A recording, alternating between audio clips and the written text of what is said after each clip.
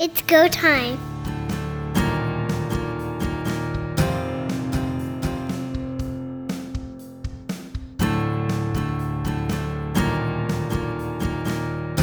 Welcome everyone to Third Down Gamble. Don Charbon along with Heath Graham. Another quick kicks coming your way.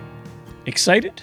We're finally getting the regular season underway. 2022 is here. It is exciting time.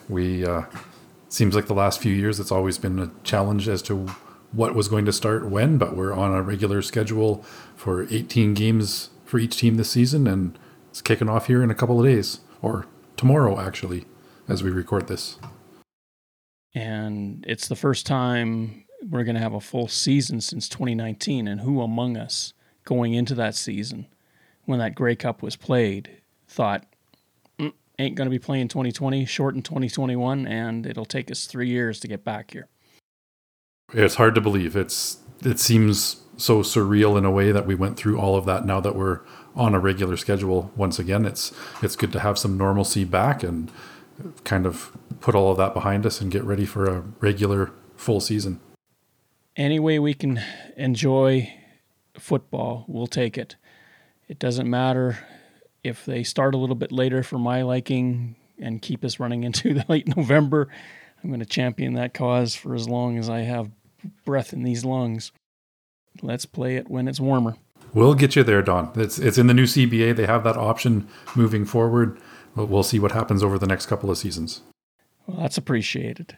The CBA now is in the books. It has been approved by everybody that was participating in the conversation. We're going to see what they call nationalized Americans on the field. I don't think that applies this year, but it does come in 2023. It'll be interesting to see how that calculation comes to pass. I've had a conversation with the Canadian Football League stats department.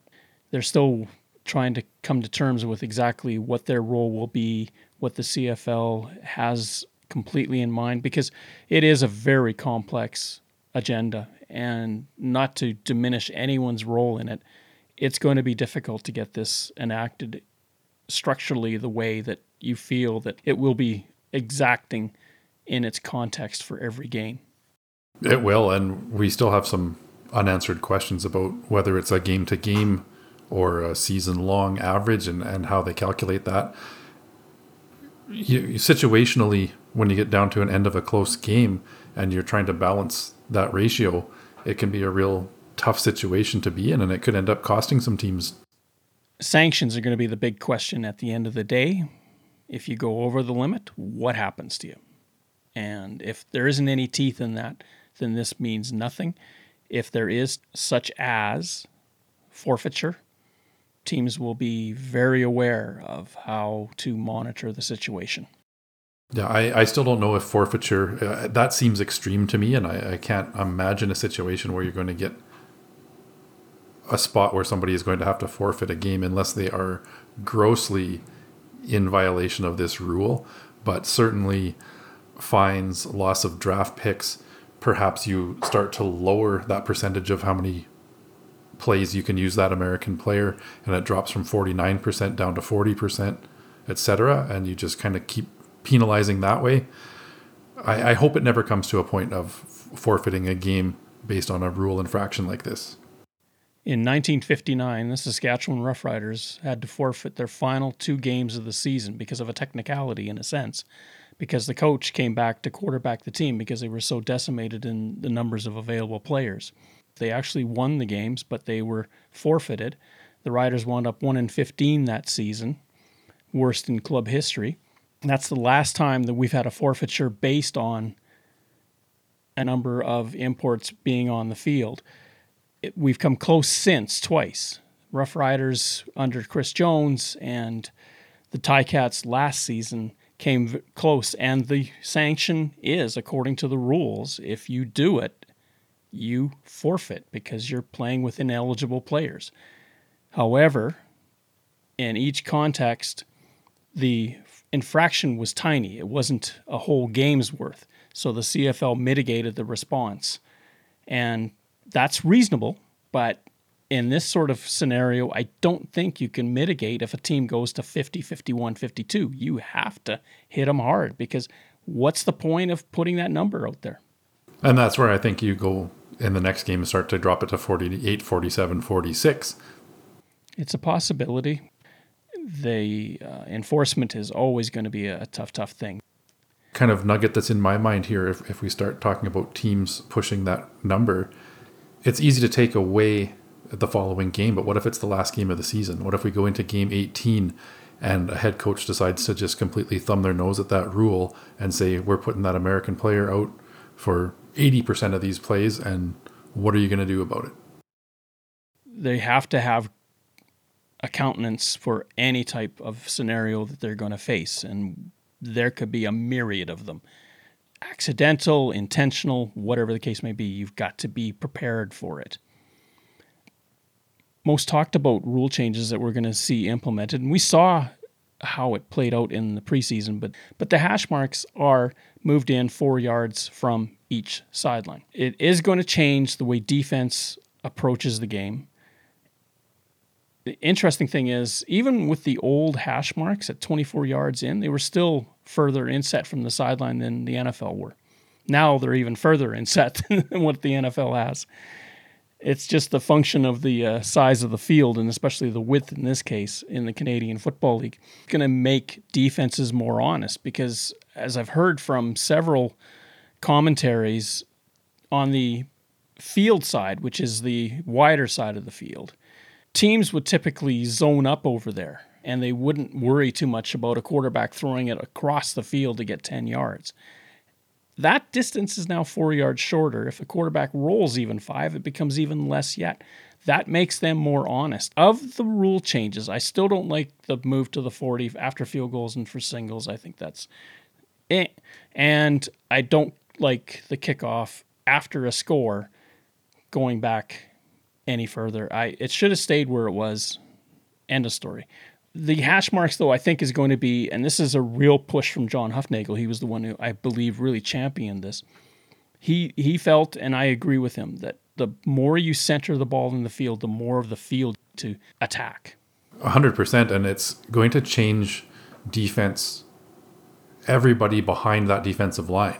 The defensive line, it's not going to change a lot, but you've got linebackers now having to cover a little bit more space on that side. You've got defensive backs with more room to cover, and it's really going to wreak havoc on the safeties. As you said, it's going to really eliminate that ability to cheat and kind of pile up the defenders on that narrow side now that the wide side of the field is a lot more viable of an option. I think it's great for some of those post receivers that we see run routes again and again and again all game long and rarely get a look. This is going to open that up for them to get some more catches. It will. It'll open it up on the boundary side, which is the short side of the field, because now you're not stopped by that sideline so quickly. You've got an extra 4 or 5 paces before it appears. And that is huge because then you can change your angle of attack, and a quarterback can use that against the defense. It's going to be, if anything in football, offense and defense is an arms race. Every time something changes for the offense, the defense is scrambling to figure out how to stop it. Sometimes the defense gets the lead and the offense is scrambling, trying to figure out how to defeat that. So there's this constant tug going back and forth between the two. But right now, the incentive, the way the rules came out with this especially, we're pushing offense forward. And you have to, as a offensive coordinator, embrace this. You have to find a way to make this work for you. Whether the running game gets a little wider, or if you want, quarterbacks can roll a little bit more, make the defenses pay. You know, the opposite side of the equation is we're probably going to see more blitzes because they don't want that quarterback to sit there and have time to pick you apart. I'll be watching also how it affects sideline plays on that boundary side. Now that they've got a little bit more space to operate, how does that defensive back cover? Can he still take away the field and leave the sideline exposed? It's I think going to be a lot easier for some of those receivers to make those catches down the sideline and not necessarily toe dragging, trying to keep in the field of play. Anything like that in terms of rule change, I'm in favor of. I've got an interview with Steve Daniel, who is CFL stats guru, but he has a new title, and it's a lot more involved, and what's being asked of him is a lot more involved. He's going to talk about some of this stuff, and I think it's well worth listening to. And that will be, I believe, our next podcast that drops. If we look at the push for offense, the reaction has been scoring is falling down a little bit. Milt Stegall, I thought, had a great point. If the offense isn't scoring, don't change the rules, change the offense. And I kind of like that attitude, because you got to take some ownership for failure. If you don't learn from your mistakes, you're going to do them over again. And that kind of comes back to what Rob Vanstone has said on this podcast as well, is offenses have gotten so conservative over the last few years of running short routes, and they've really taken away some of those exciting deep balls. We know famously last year, early in the season, the Rough Riders really struggled on connecting on deep passes. Duke Williams came in and helped kind of turn the tide on that a little bit. But even you look at the Winnipeg Blue Bombers, in previous seasons, they had Darvin Adams as that deep threat, and he was completely neutralized in that 2021 season. So I agree, if they are that concerned about scoring, they've made a couple of tweaks on the field dimensions right now to help that. And it's now up to those offensive coordinators to get the right people in the right place and really start to push back on those defenses. You can't tell me that the talent pool has lessened in the CFL, because we have some amazing, outstanding players that perform at unbelievable levels. That's not the issue. I agree with Vanstone. The conservatism in coaching has just gotten a little bit too focused on 3 to 5, 3 to 5, 3 to 5. That's what they want all the time, is 3 to 5 yards. And that's an NFL approach. In the CFL, you got to attack down the field. If you don't make that defense respect the deep ball, they're just going to load the box, as they say. In a way, it's reminiscent of the NHL in the mid-90s when they started playing that neutral zone trap and took all the offense out of the game. It was a smart way for the coaches that figured that out, and the New Jersey Devils were successful in winning Stanley Cups playing that style. However, for the fan experience and the people that are paying the bills, it's maybe not quite as exciting. And I can certainly appreciate a good defensive football game as much as I can an offensive game, but I can understand from a casual fan standpoint, or somebody who's just getting involved in the game, you want to see some excitement out there. And maybe it's not as exciting for those guys to watch a middle linebacker get 15 tackles and 2 sacks in a game as it is for somebody like me. Offense is more than scoring. Offense, if you're a fan, is about big plays, exciting plays, amazing catches, amazing running plays. There's a whole myriad of elements that make up a great offense, and it doesn't necessarily result in a 50-point total at the end of the day on the scoreboard. What I want to see more of, and I'm hoping with the hash marks moved in, is more pressing down the field. Get the ball beyond 15 yards. I remember one episode we were talking about some of the old records of quarterbacks from the 80s and 90s, and some of them had horrible completion percentages, but the number of yards they were throwing for was incredible. You look at Matt Dunnigan and Danny Barrett in their record-setting games, they didn't go 25 for 27. They were taking chances and throwing balls down the field, and there was receivers getting 200 plus yards receiving in the game, and that was how they were moving the ball. They were taking their shots. Matt Dunnigan sets the record for passing in a game with over 700. Alfred Jackson is the beneficiary of about a third of that.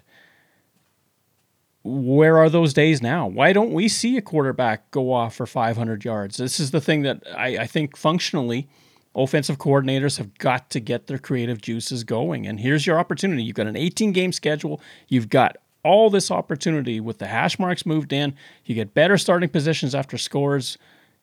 Do something with it. And case in point, last year we had Zach Collaros as the most outstanding player in the league as a quarterback.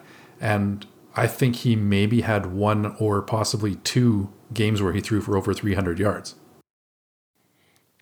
Back in the 90s, you would have a race among the quarterbacks to see who would get the 6,000 yards in a season first. Multiple quarterbacks were in that race. We haven't seen that in a long time. We need that.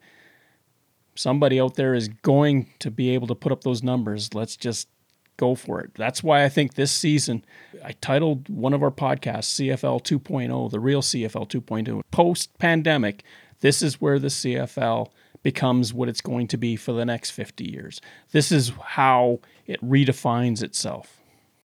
And it's time to get some of those star quarterbacks back up into that caliber. I think Bo Levi Mitchell was the last one that threw for 5,000 yards, and that was a pretty big deal when that happened. So it needs to be more the norm and not an amazing feat when it happens. CFL players all wear a face mask for safety. With COVID-19 on our field, we also need to wear our masks to keep everyone safe. Do your part. Be a team player. There'll be a lot of guys that play in this game that won't make our team, so it's a big game. That's a hard day Saturday for you. Yeah. Hopefully it's real hard. That means we got a good team. Play their game. Yeah, show us why you belong on this team. Give us everything you got.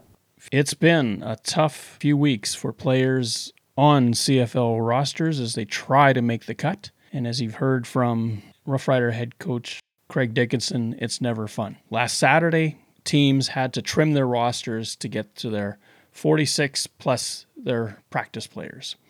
It's never easy to be told that you're not making the team, and it's never easy to be the person telling that player that you're not making the team. Football is a business, ultimately, and you have to provide the best product that you can on the field, and that requires the best players that you feel fit the mold of your identity of the team.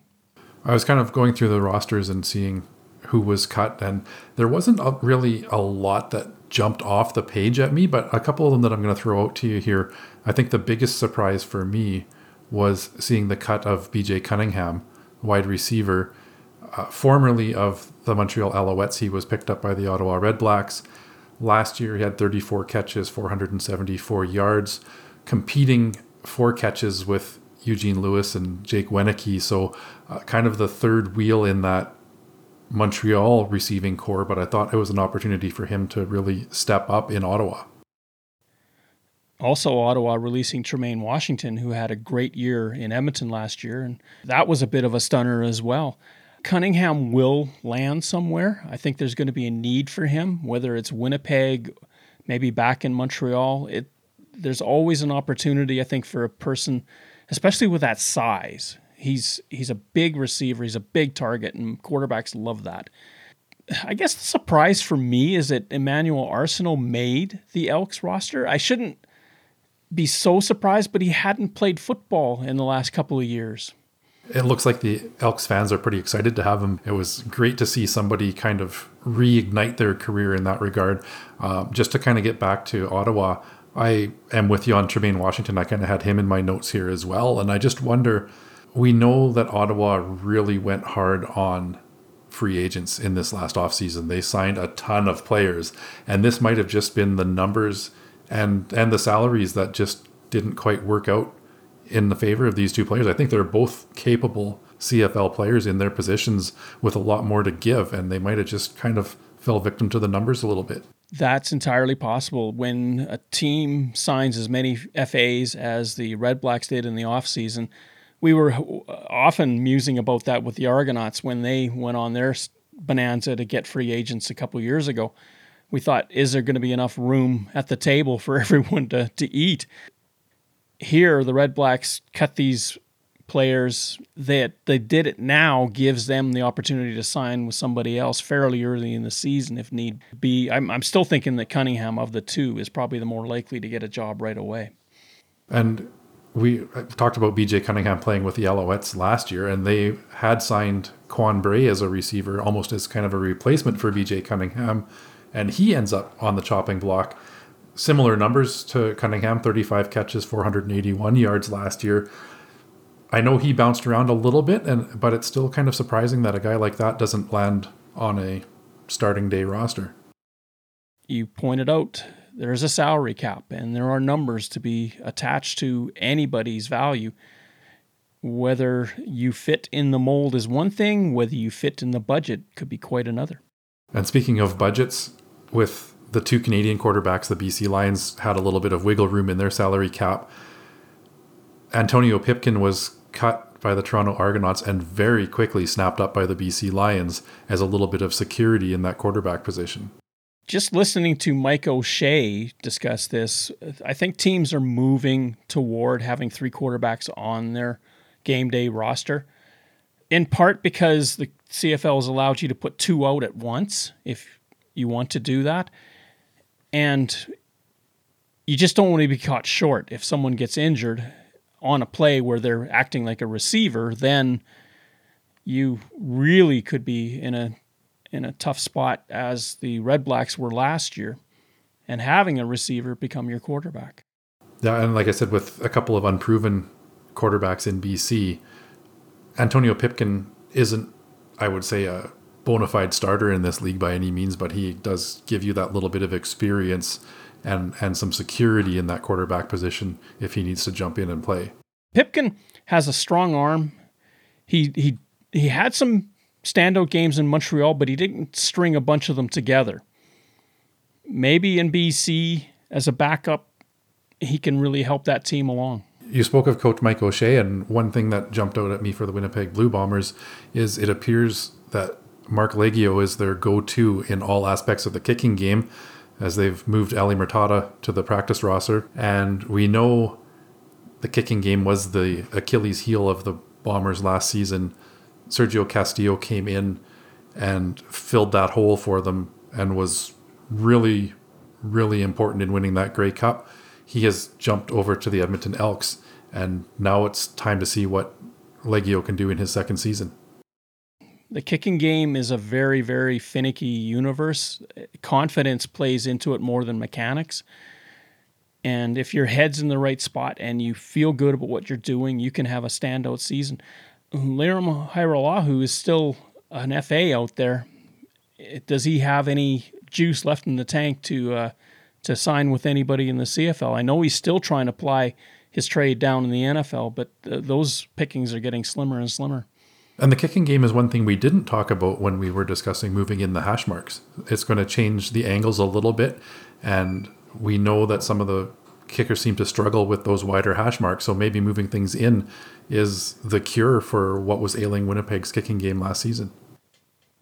We teased that right away the CFL is going to be into its 2022 season. Games start on Thursday with the Montreal Alouettes in Calgary to take on the Stampeders. The Stampeders looked like dynamite in the preseason. One would think everything is going great there, except quarterback Bo Levi Mitchell struggled in the preseason.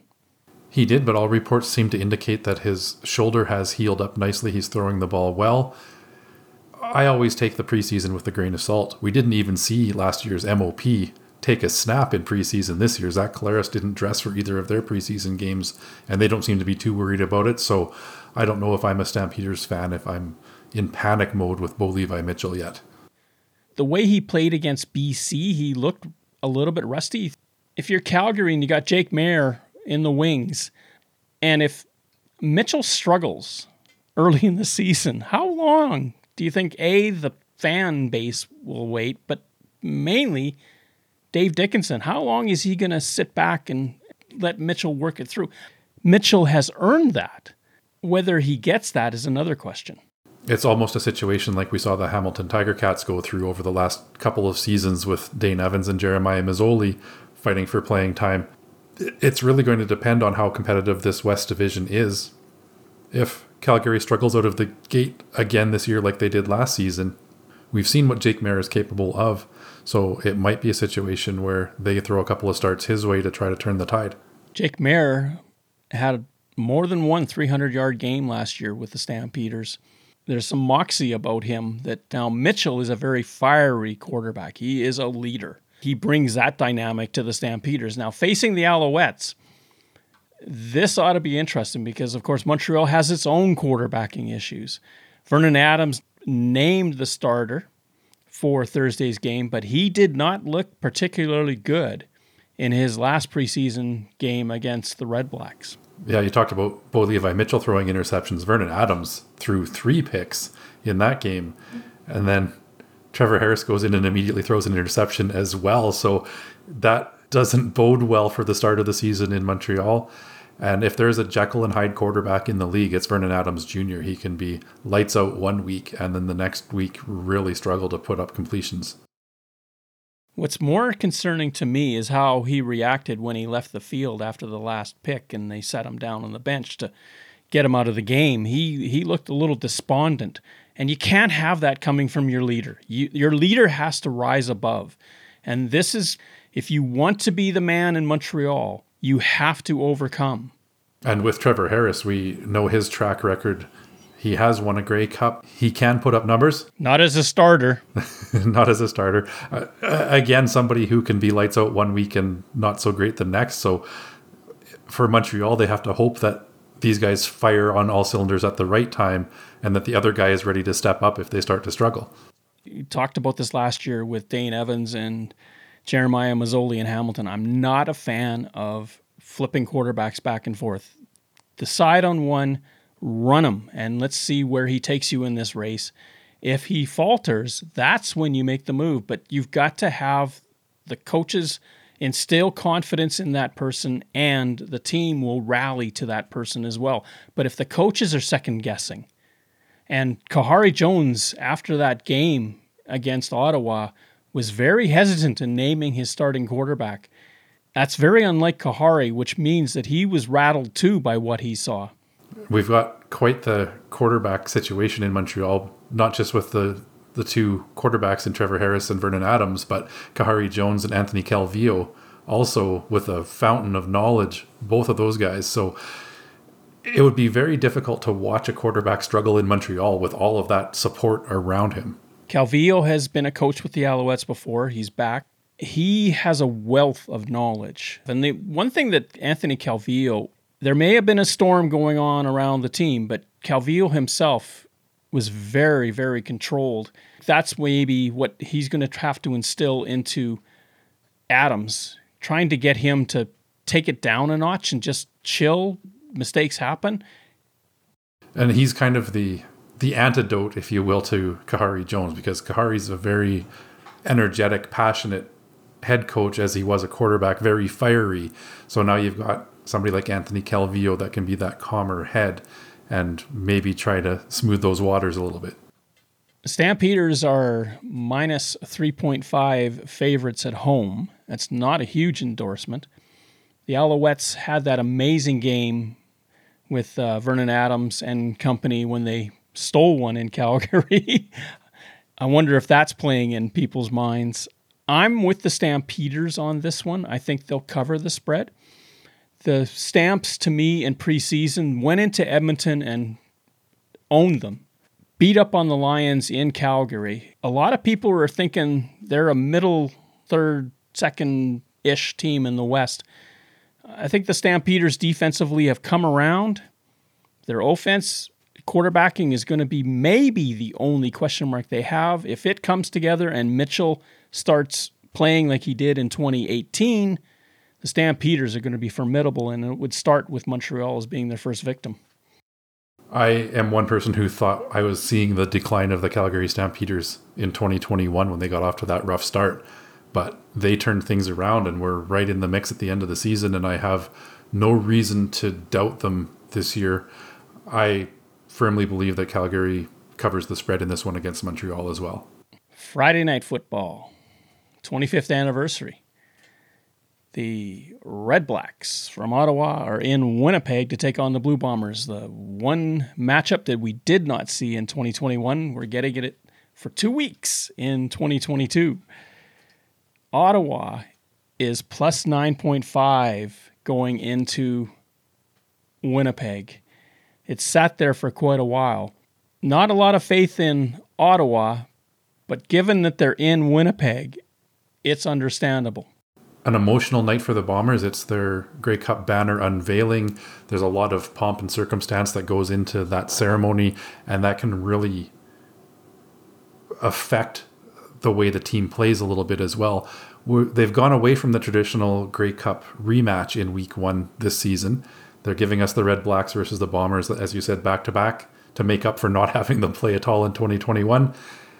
I believe Winnipeg wins this game, but I also think the much improved Ottawa Red Blacks cover that 9.5-point spread. Ottawa's defense showed well in preseason. There were a lot of moving pieces that came together to get that going. Mike Benavidez likes to kind of let you grind it out against that defense, but they're starting to show, especially in preseason, that they're going to flex a little bit more. They're going to come with more blitzes. The key for Ottawa to win in Winnipeg is Ottawa has to get out to a lightning fast start. They have to catch Winnipeg when they're emotionally sort of bereft after the huge ceremony right at the start of the game, because that crowd's going to be jacked. You've got to pounce right then and there. One other thing to watch is I think Ottawa has one of the best defensive secondaries in the league going into this season on paper. We'll see how it comes to fruition on the field. But if there was a weakness in Zach Collaros' game last year, he had a tendency to underthrow some of those deep balls. And this might be an opportunity for those Ottawa DBs to get a couple of picks early and turn the tide of the game. Mazzoli does well in the West when he comes out to play.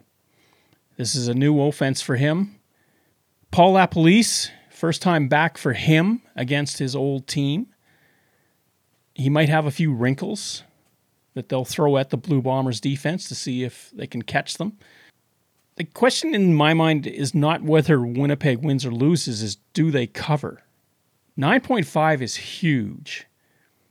But if Winnipeg gets off to a decent start, it's not unthinkable that they could win by 14 or 18. And it wouldn't be an embarrassment to the Red Blacks because that team is still in a work-in-progress mode. They are, and we saw bigger spreads with the Winnipeg Blue Bombers last year when they were dominating the league week in and week out. It's just for a first game of the season, 9.5 seems like a pretty big spread in my opinion. It shows a lot of faith in that Winnipeg defense. They are a year older. Do they have the same fire? Saturday, doubleheader. First, we have the team that lost in that 2021 Grey Cup, the Hamilton Tiger Cats in Saskatchewan, to take on the team that lost in the West Final. Rough Riders are minus 2.5 favorites. Saskatchewan, as they've done since Craig Dickinson has been head coach, did not win in the preseason. It hasn't held them back in the past. The Ticats are a different animal. Dane Evans is now the starting quarterback. He brings intensity and enthusiasm. Big question mark in Saskatchewan is they've got a great linebacking core. What are they going to get from their front four on defense? And the loss of Ed Gainey, how is that going to impact that secondary? Of all the games to start the season, this is the one that I'm probably looking forward to the most. I believe both of these teams lost in a heartbreaking fashion last year and are coming in with a lot to prove. They want to prove that they belonged in those Western Final and that Grey Cup game. We know the Grey Cup is in Regina this year, so the Riders have some extra motivation there. And I think they both are going to come out to prove a point. I'm leaning towards Hamilton, not just covering the spread in this one, but winning this game outright. I think this is an upset this week that Hamilton comes into Regina and steals one. Saskatchewan on offense has Daquille Williams for the entire season. That should help with the deep threat.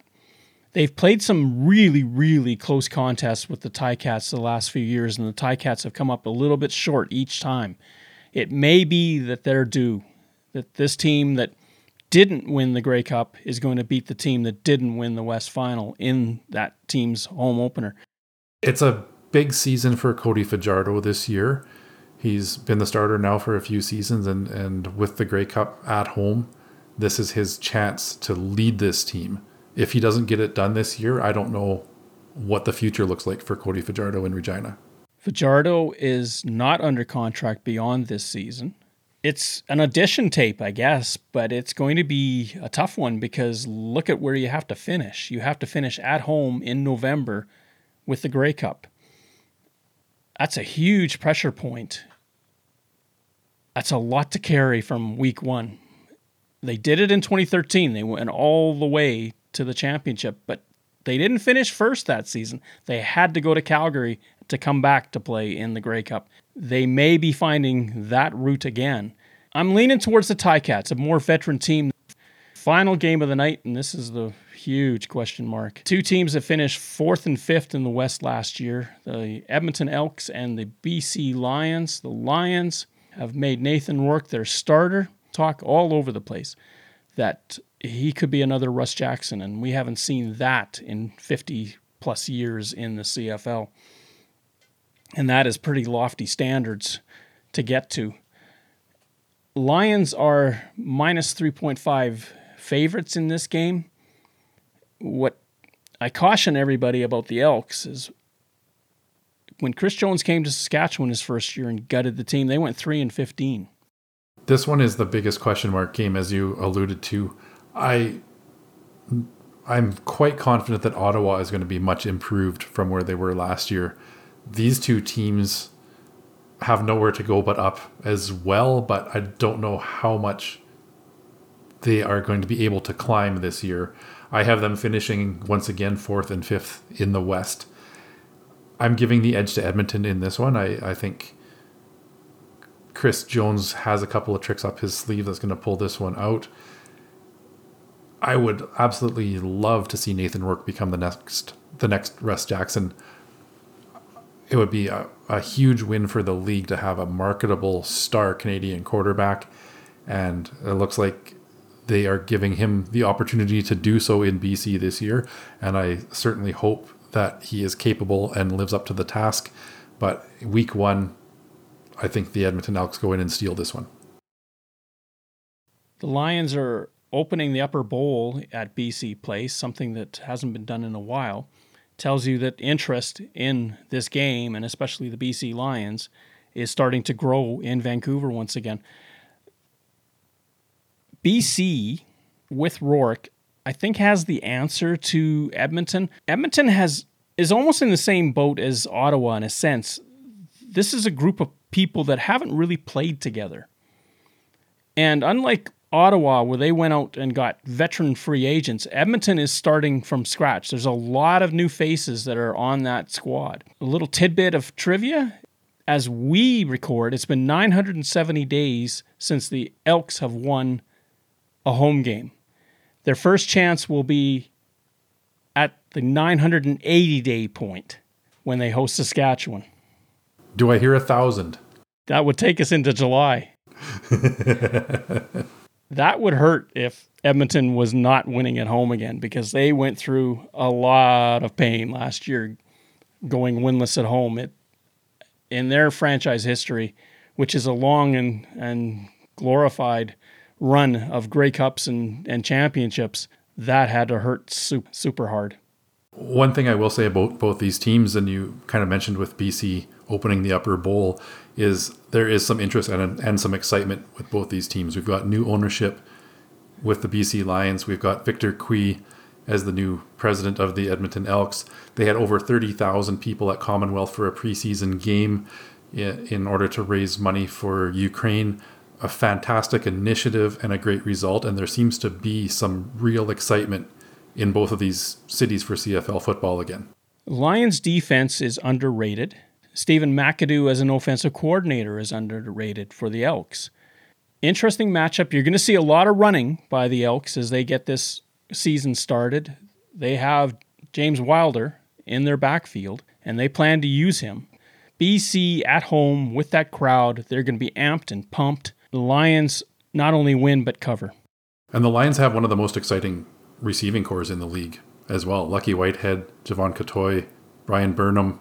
That's a real dynamic trio of receivers out there. So it bodes well for them. This is, as I said, Nathan Rourke's chance to shine. He certainly has the receiving corps that he can be successful with, and this is his opportunity.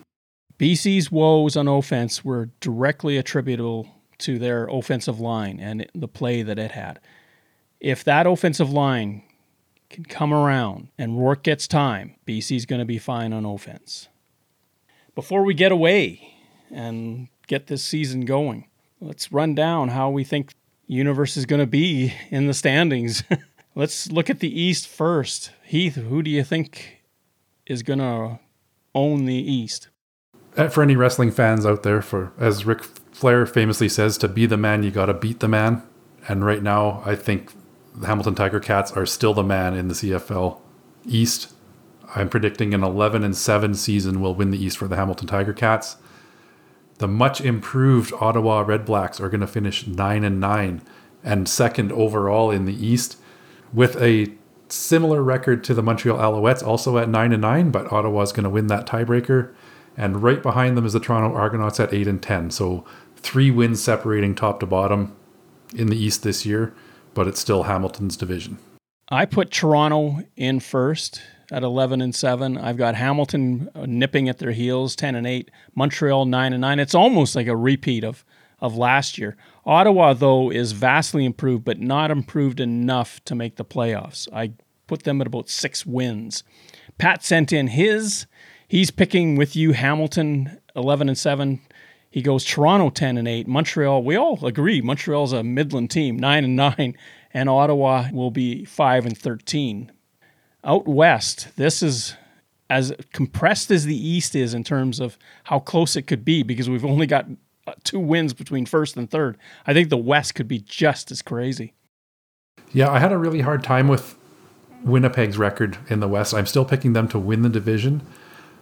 I've got them at 13-5, but I'm waffling a little bit and leaning more towards 12-6. I don't see them being quite as dominant this year as they were in 2021. I think age is starting to creep up there a little bit. That's going to cost them a game or 2. But I've already put it in print, so I've got to stick with it. Winnipeg wins this one at 13-5. Calgary right on their heels at 11-7. Saskatchewan 10-8. So the top 3 teams from last season, just a little bit different order between Calgary and Saskatchewan. Edmonton 6-12 and BC 4-14. As I said, both teams have nowhere to go but up, but I think it's baby steps for both of them this season. I'm putting Calgary in first in the West, 12-6.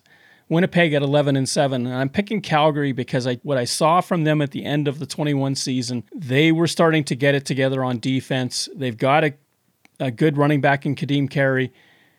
Even if their quarterback situation isn't completely settled on Bo Levi Mitchell, Jake Mayer is a great backup to have.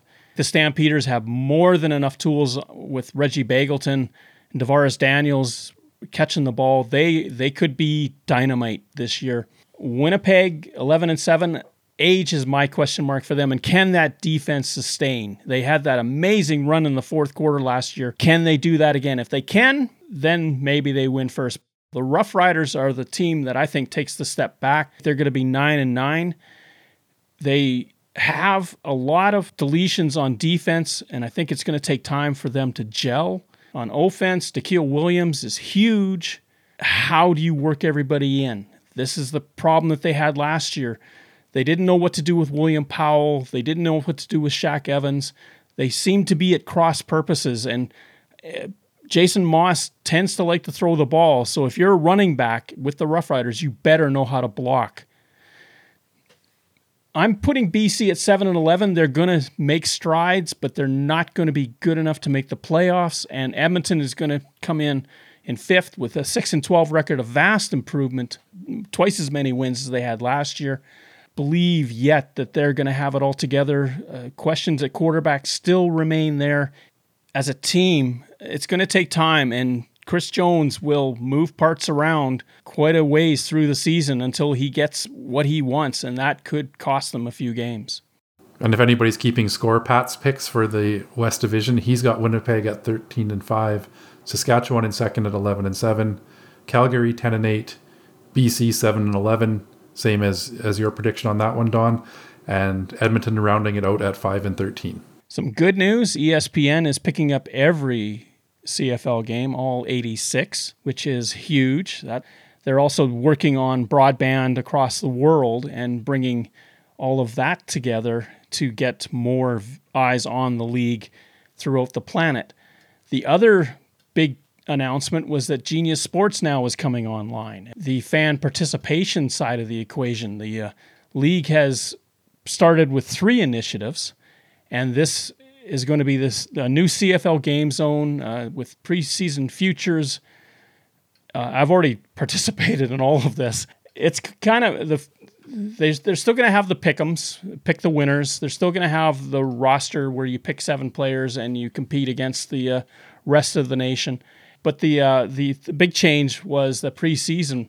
That's where you sort of make predictions about what types of things you might see out of the season. And I thought that was a neat little idea.